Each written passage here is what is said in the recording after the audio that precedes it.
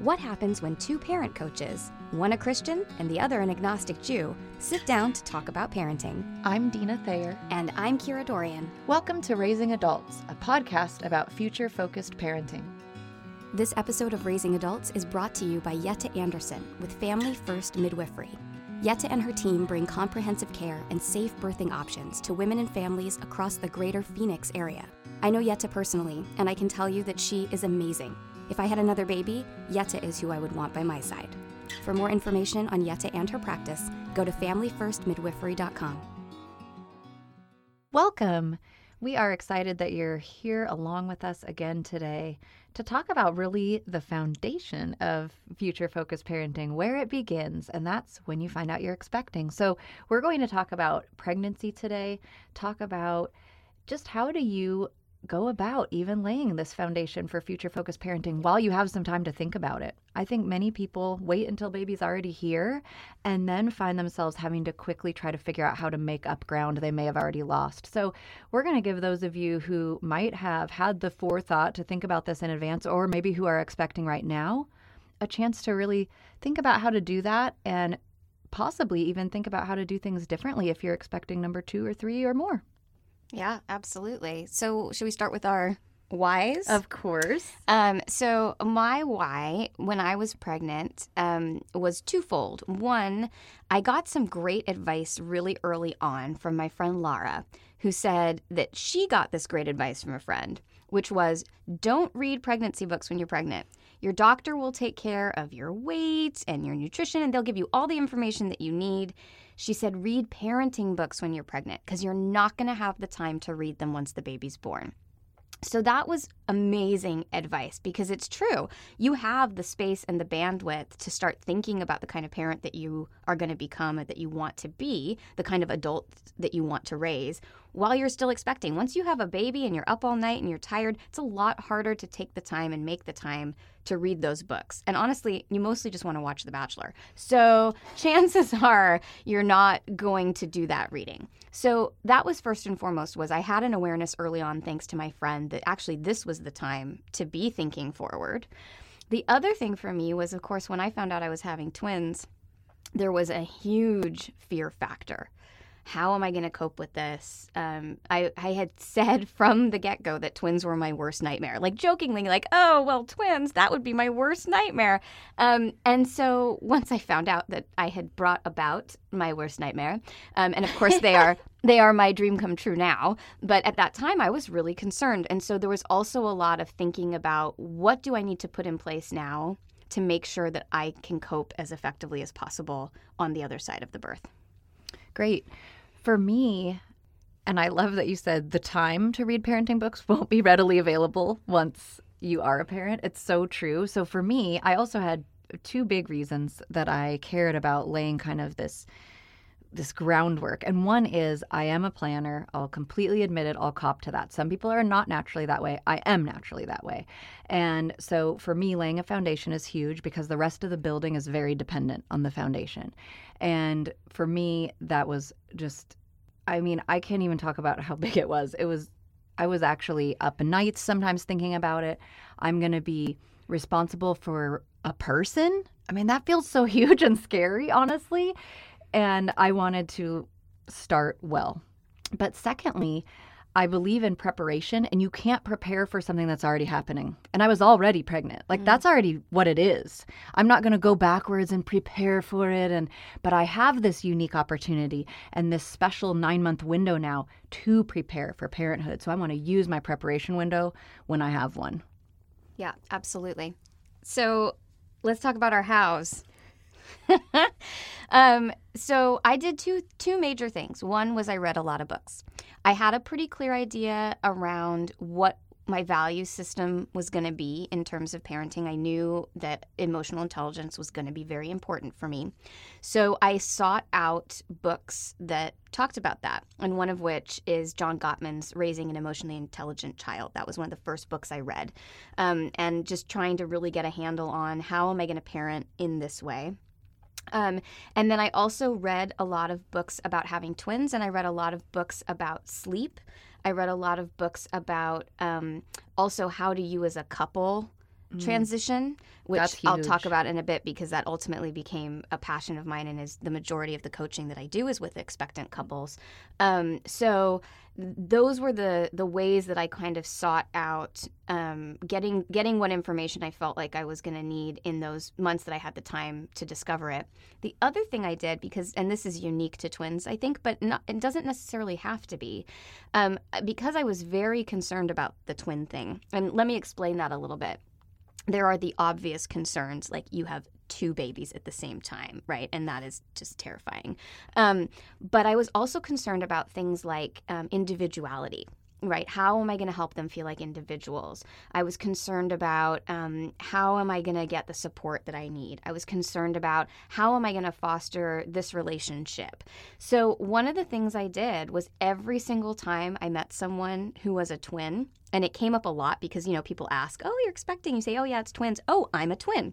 Whenever that happened, and it happened a lot, and I wasn't afraid, random lady in the grocery store, Starbucks barista, whoever it was, I always asked, what do you feel like your parents did really well around the twin thing? And is there anything you wish they'd done differently? I was gathering research the whole time I was pregnant. That is really smart. It was so helpful because honestly, I got a lot of the same answers. It was almost always people liked that their parents treated them as individuals, encouraged individual friendships, individual activities. People didn't like being dressed the same, being discouraged from being individuals. So one of the main choices I made from the very beginning was I never, ever referred to my children as the twins. Ever. And I don't offer it up. So if someone says, how many kids do you have? I say 2. And they say, oh, how old are they? And I say 7. And then they go, oh, are they twins? And I say yes. But I don't offer it because I don't define my children by that. And I never wanted them to see me defining them as a unit instead of as individuals. So that's a great example of that, the way that I approach future-focused thinking around that. But I would think that any parent could do that with anybody, right? Like, hey, just out of curiosity, what do you feel like your parents did really well? What do you wish they'd done differently? And I also think Dave and I sat down and spent some time talking about what did we feel like our parents did really well in general? What did we want to emulate? And what were the things that we thought, we'd like to do that differently? And that was not so great. Yeah, and without judgment-ish, like, oh, maybe a little bit of judgment, which of course swiftly went away when we became parents and we were like, oh, our poor parents, they did such an amazing job. But, before you've become a parent and it's much easier to judge other parents. But really without judgment, just from I would have liked that to be different. And then of course my husband, as a twin, was able to provide a lot of information for me around some of the things he thought his parents did really well and some of the things that he wished that they had done differently. Wow, that is huge. You had a great resource right in your own home. I sure did. How nice. Well, I did a couple things around this, and a few, honestly, were about me. And that is because I still believe it is really hard to give from an empty tank, and self-care as a parent is really important. So I did some things physically in my pregnancy that were going to, I believed, set me up to be a parent who then took care of myself so that I could give and keep that cycle going. I wanted to be cognizant about filling that tank. So right away, even with my choice of care provider, I was thinking about how am I taking good care of my body? I was cognizant of my nutrition during this time. I was cognizant of continuing to exercise, taking my supplements, making sure that the care that I chose was holistic and taking care of my whole person. And so I think when you say you've just peed on the stick and you've just found out, there's nothing wrong with saying, what are the physical things I need to get in order? Go ahead and get those ducks in a row. Choose a good care provider that resonates well with you and that you feel good about and is going to take you on a path toward the birth that you're hoping for, because that's your real entrance and gateway into parenting. And I think that's important. Do what you need to do to get yourself healthy physically. That's huge. But the second thing I did was around social support. And you mentioned wanting to have the kind of support you would need to handle twins effectively. And for me, I wanted to have good support around me for just launching into parenthood. So I purposely put myself in groups, and I was pretty fortunate in that in our church community, there were groups for new parents that I could get in on. And I actually went and I attended and I watched other new parents and heard from them and listened to their struggles even, because now that I'm a sleep consultant and do infant parent coaching, I think that is huge, to just be listening to what do parents wish they had known before they were actually in the thick of it. Yes. So I was really able to glean some great information from that. So that was some social support and just being able to ask for advice really unashamedly, and that was huge. But also I was, of course, with a mind toward being a future focused parent, I was setting myself up for parenting. And we've talked about this before, but just like a wedding, there's a lot of focus on the wedding and not as much on the marriage. There can be a lot of focus when you're pregnant on the birth and so much attention going to it. And it's not that it's not important. We're doing a whole episode on birth, and I think it is critical, and please get yourself educated and do those things. But the part you're going to be doing longer is the parenting. And so for my belief system as a Christian, I also really see children as a gift from God, and I wanted to treat that gift with an appropriate reverence and admiration. Like, wow, this is really special, because frankly, there are people who really struggle to get pregnant, have infertility issues, maybe people who never get to. And that was not lost on me. And so I was also trying to set myself up spiritually for this monstrous task ahead. And that meant a lot of reading, a lot of studying, looking at parenting books, also just being around my friends and support system at church, so that I was keeping this mindset of I'm about to undertake a really, quite frankly, a pretty sacred endeavor, and I don't want to take that lightly. So I would say I set myself up physically, socially, and spiritually just to get as educated as I could before going down this road. Yeah, that is so important. I think from the physical side, for twins, there's a huge risk around bed rest and complications. And that was always in the back of my mind. Like, I could go on bed rest at any moment. So I was very, very, very lucky that the work that I did was flexible. Because I have this private practice, I just was able to let all my clients know, like, I have a high risk pregnancy and I'm going to really need to follow the lead of my body. And so one of the things I was really able to do was, when I was tired, I rested. And so just kind of trying to think about what I was going to need to get to even full term with these kids was really on a day-by-day basis of just listening to my body. And then also, you mentioned picking a care provider. And I think one of the things you and I have talked about publicly before is not a lot of people realize that you have a choice in your care provider, and that actually taking the time to interview them and have those questions and make sure you find someone who is in line with the way that you want to approach your pregnancy. For example, I have a friend who has twins, and her care provider was really a scaremonger, just constantly creating fear for her around these twins. Now, that's not to say that there isn't fear to be had around twins, but I had a provider that really never made me feel concerned. Now, whether she was or not is kind of a question, because I look back and I'm like, that's funny. Like, she must have known about X, Y, or Z, but she just never told me anything I didn't need to know. She was really like positive and I just know that you're going to be fine. And so finding a care provider who really comes at it the way that you do. Now, if you are naturally a more nervous person, you might want someone who's going to engage with those fears, who's not going to be afraid to have those conversations, right? My provider might not have been a good choice because she might have dismissed that, right, as opposed to letting you explore those concerns. It is so much about that right fit. Yeah, absolutely. And so again, that's going to set you up for getting all your needs met while you're pregnant, so that when baby comes, you have had this 9 months of preparation, of staying calm, of being clear-headed, and being able to kind of move forward into the future with baby. Absolutely. And it's so important, that fit piece. It's fine to interview, ask questions, take your business elsewhere if you've already picked and you're unhappy. Yeah, you're a consumer. People forget that you are a consumer. I always say to my birthing couples, have you ever changed hairstylists? That's just your hair, right? This is your baby and your body, so it's okay to change. It is, and it's about you being a good advocate for your own care. And that is absolutely okay. Use your feet and walk out the door if it's not the right match. So that's super important. And the advocacy piece, I think, like part of being a great parent is being a great advocate. For most of those early years, you are their only advocate.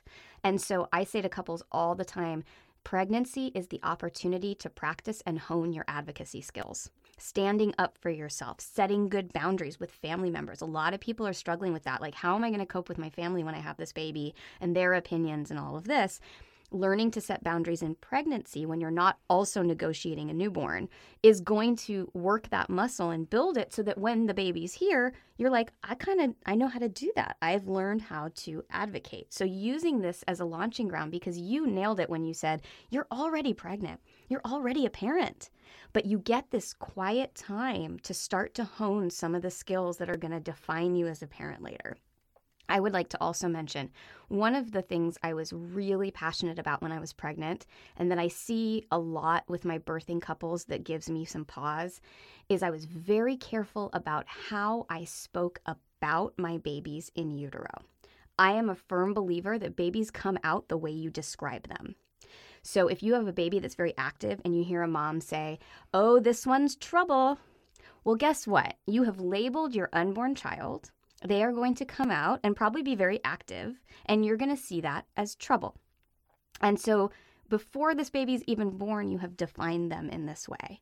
So I was always very careful about calling them positive things and acknowledging the good things they were doing. So for example, when we made it to 34 weeks, and we knew that they were going to come home and that everything was going to ultimately be okay, most likely, saying to them, like, it's so great that you guys hung in there. You're so strong. You're so capable. When they were active, oh, you feel so joyful right now. You feel so excited to be alive right now. Instead of, you feel like trouble, right? Yes. And then even little things like, this is going to sound really, really silly, but there were 3 activities that I really wanted to do before the babies were born. One was my friend Noah's birthday party, his 30th birthday party. One was an amazing event that our friends put on called the Couples Decathlon, which is like a 10-event thing with couples. And we couldn't participate because I was pregnant, but I wanted to go. And then there was one other that came before those 2. And I kept saying to the babies, we just got to make it to the decathlon, because that was the last one. I just need you to make it to the decathlon. But I really also want to do these other 2 things. Well, each time we hit one of those, I would say, you are such good listeners. Thank you so much for listening. Now, I know this sounds super duper silly, but I have great listeners. My kids are great listeners. And I really believe they were getting this message even in utero. We went to the Couples Decathlon. We came home and had dinner, and I went into labor that night. They made it just they made to it the end. They listened, right. So, it's those kinds of things, like starting now to think about the fact that the way you speak to your children, the way you describe them, is initially how they see themselves. So using pregnancy as an opportunity to start developing the language that you want to use in communicating with your unborn child. Well, and it's just like, even for adults, your self-talk is so huge. That is your inner voice, and that's the recording you have going in your mind. And so we're creating that with our babies when we're pregnant, and it's really important. I want to talk just for a minute about parenting choices, and then I'd love to hear from you about the parent preparation piece. And when you're getting ready to be a parent, there are some choices involved, and you might be a little overwhelmed, and that's really normal. There are so many books out there, so many different philosophies. And actually, what both you and I say repeatedly is we're not going to be over here in one camp advocating for one specific parenting style, but we do advocate that you choose a parenting style. Please pick something, because it gives all the rest of your parenting direction. And pregnancy is a great time to do that. You can read a book on attachment parenting. You can read a book that maybe advocates a little bit more of a routine. You can read a book about things that are in the middle. You can learn about baby wearing, co-sleeping, sleeping in a crib, all the different things, and then choose for yourself what resonates. But when you choose, it puts you on a definitive path and gives you really implicit and explicit direction for where you're going to go in parenting. So we really recommend that you use this beautiful gift of a time of preparation to think about what resonates with you in terms of a parenting style and choose that and get familiar with the principles around what you've chosen so that then you're ready to implement it, and you're not trying to implement it when you're already exhausted or have been up at night nursing or whatever. This is the time to get familiar with that, get you and your partner on the same page with it, and be ready then to hit the ground running when baby comes. Right. And you can then be flexible once that happens. Having a plan doesn't mean that you have to stick to that plan exactly. It means that you have a framework you're starting with. Then you have some flexibility within that to tweak and perfect and go, oh, that didn't work at all. But having a plan just sets you up for success in a far better way. And it gives you some infrastructure. And I love that you mentioned that you can throw things out that don't work, just like you can switch care providers, because this is why I suggest read about lots of styles, because if you do start one and you're like, actually, this doesn't feel good to us, you'll already have at least, oh, I know I can go back to that other resource and we can look at shifting gears to this style that might be a better fit for us.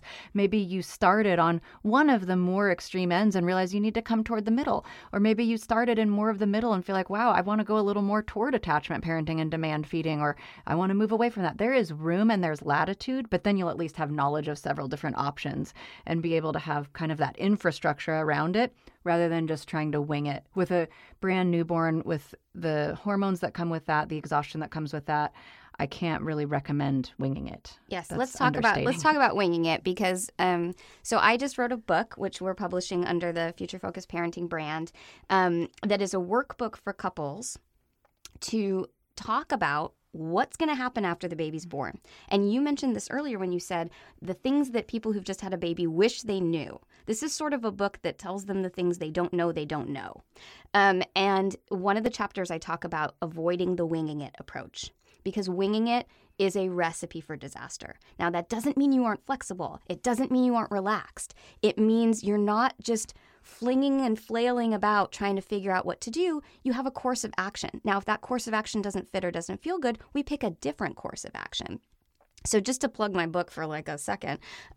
So the book is a workbook of questions that couples can sit down and discuss together, things they might not be thinking about now. So one of my favorite questions in the book is, when the baby is sick, who stays home?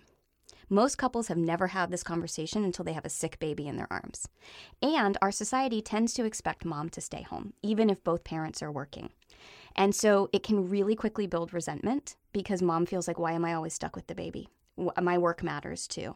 And so having this discussion in advance allows them to come up with a plan and then implement it. Now there's no resentment. This was our plan. Now they might find that plan's not working and they can discuss it, but it's again without resentment because they've already had the conversation. Right. And then you're choosing to do something different. You're not just going, yikes, now what? Yes, exactly. If you flip that, let's say we have a stay-at-home parent and a working parent.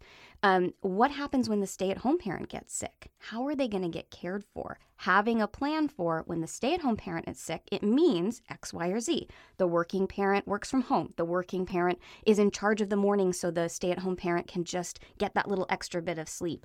Having a plan, being prepared. One of the other things that's most important to me in that book is looking at priorities. What are you going to struggle to get met when you have a baby? Showering is hard. Going to the bathroom's hard. Hair and makeup out the window at the beginning. So looking at what are the things that make each person in the relationship feel like a human and having them meet those needs. So great example for Dave and I. For me, it was a shower. I could not be one of those moms that doesn't shower every day. I greatly admire the ones that do. And so Dave and I had this conversation. I said, I'm going to need a shower every day. And we made that happen because he knew I needed that because we'd had the conversation. We had a plan. So the plan was he woke up 15 minutes early every day so I could have a shower. Really wasn't that complicated to fix. Now what he needed, because he's an introvert, so when he came home, he needed transition time. He could not walk through the door and be daddy. He needed 10 minutes to grab a beer, go sit in our room, and transition. Now, if we had never had that conversation, if we hadn't planned, if we had just did the winging it approach, what would have happened? What would have happened is Dave would have gotten up at the time he needed to get up to go to work. I would have missed my shower, which is something that made me feel like a person. He would have come home to a wife who had not felt like a person all day. He would have grabbed his beer and gone into his room and gotten his need met, and I would be pissed, right? So as opposed to just by having a simple plan in place, we avoided all of that. He got up, I got my needs met. When he got home, he got his beer, went into the room. And he gets his and he needs gets met. needs met. And now, not only are we getting our needs met, we're working as a team. We feel like we're supporting each other. So there's lots of stuff like that in the book. But this is also what I do when I'm private coaching with couples. I love working with couples prenatally for parent coaching because we're setting them up for success. What can we talk about now? What can we begin to build a framework for now that's going to set you up for success on the other side? Yeah, that stuff is so huge. Because if you don't talk about it in advance, you don't know what you don't know. You don't. And you don't know what your partner needs. And so they may have this unmet need. And I can't say how many just relational struggles result from unmet needs and the frustration around that. Or another way to put that are unmet expectations around those needs. Sometimes we have an expectation. Well, of course, my partner is going to know I need a shower. You have that expectation, but they didn't know that because you never communicated it. And so now you have this kind of simmering frustration. And that doesn't help in those early weeks of parenting when you've got to be a team, because that takes so much mental and emotional energy in and of itself, just dealing with new babies. Exactly. So I want to ask you about sleep, because you are an incredible sleep consultant. And I'm curious what you feel like parents can be doing while they're still expecting to set themselves up for success around sleep, because that's a topic most people are worried about. And rightly so, because it's one of those things that will happen. Babies do not come out instantly sleeping through the night. They might do it here and there when they're tiny, but in general, you're going to expect some sleep deprivation. And so really, there's a couple of things. One, I've already mentioned, do lots of research on different ways to handle that. There are people who co-sleep and do fine. There are other people who know, wow, I probably wouldn't get restful sleep even in between feedings if baby was right in the bed. So you need to think about those things. Also doing the research around the safety of those choices. Make sure you're really informed so that you can make the choice that feels right. So I would say learning about lots of different methods is one, but also talking with the other parent about how you are as people. People require different amounts of sleep and can function on different amounts of sleep. So while one parent might be, I'm okay on 6 hours, another one really might need 9 to feel like they're functional. I need 11. Okay, so there's an example. So those are really good things to talk through. The other thing I learned about me is I would rather have 5 hours straight than 8 hours interrupted. So it was important for me that I at least had one chunk in the night. That was going to make me feel more like a person, as you say.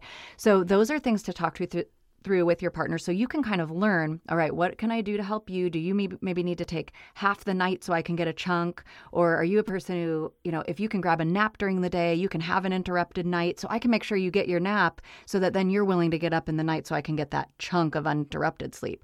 So some of that is finding out about who you are as a person and what resonates with you. But then really the best tip at the very, very beginning, and I say this to everyone, even people for whom feel like, yeah, I do want to do a routine or I'm okay with sleep training. I mean, even people who are that far on that end of the spectrum, at the beginning, I always advocate everybody needs a week or two to just learn. Learning to nurse is a really steep learning curve for mom and baby. So if you're having a breastfeeding relationship, there's got to be time to learn that. Babies learning to breathe, suck, and swallow at the same time, huge skill for them. So the first tender days and weeks of nursing, if they're doing that, can be pretty tricky. And so I really don't advocate even starting any kind of what looks like a pattern to sleep.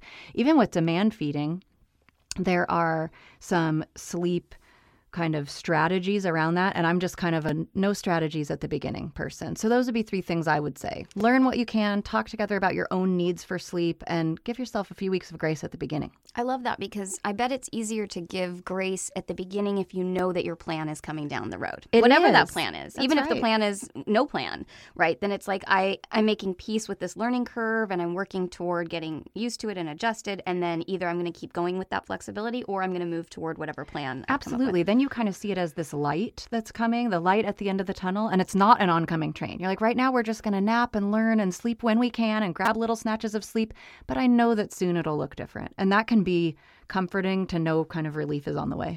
And even then, though, I would think that if you have talked with your partner, those couple of weeks can still be filled with needs getting met. Like, she's not getting the sleep that she needs, but I can sure make sure she gets a shower. Right. Or while she's stuck in a breastfeeding session, I can bring her a snack. And so she's not also having to get up to prep food in those few free minutes, because sometimes baby might take just a little cat nap and maybe she wants to rest during that too. So there's all kinds of ways, you can help and support each other. I love that. Well, I hope our listeners have been able to get some knowledge today from us about some of these big topics that you can be looking at in that time that you're still expecting. And actually, that's probably the best time to be looking at it. What kind of parent do you want to be? How do you want to handle some of the transitional hardships? And just really thinking also about how are you getting good physical care that's going to set you and baby up for life. So we're going to end with a quote today by Plato, which I feel is just so lovely. Like, why not? Let's quote Plato because he knows his stuff. Plato says, "The beginning is the most important part of the work." And Dina and I would absolutely agree with that. For more information, you can go to raisingadultspodcast.com or our bigger brand, futurefocusedparenting.com. Raising Adults is produced by Kira Dorian and Dina Thayer and recorded in my laundry room. Music by Seattle band Hannah Lee. If you like what you hear, please give us a 5-star rating, tell your friends, share it on Facebook and Instagram. It's amazing how much those positive reviews and word of mouth is the key to a successful podcast. So if you like what you hear, give us that 5-star rating and we can bring you more of it. Thanks for listening.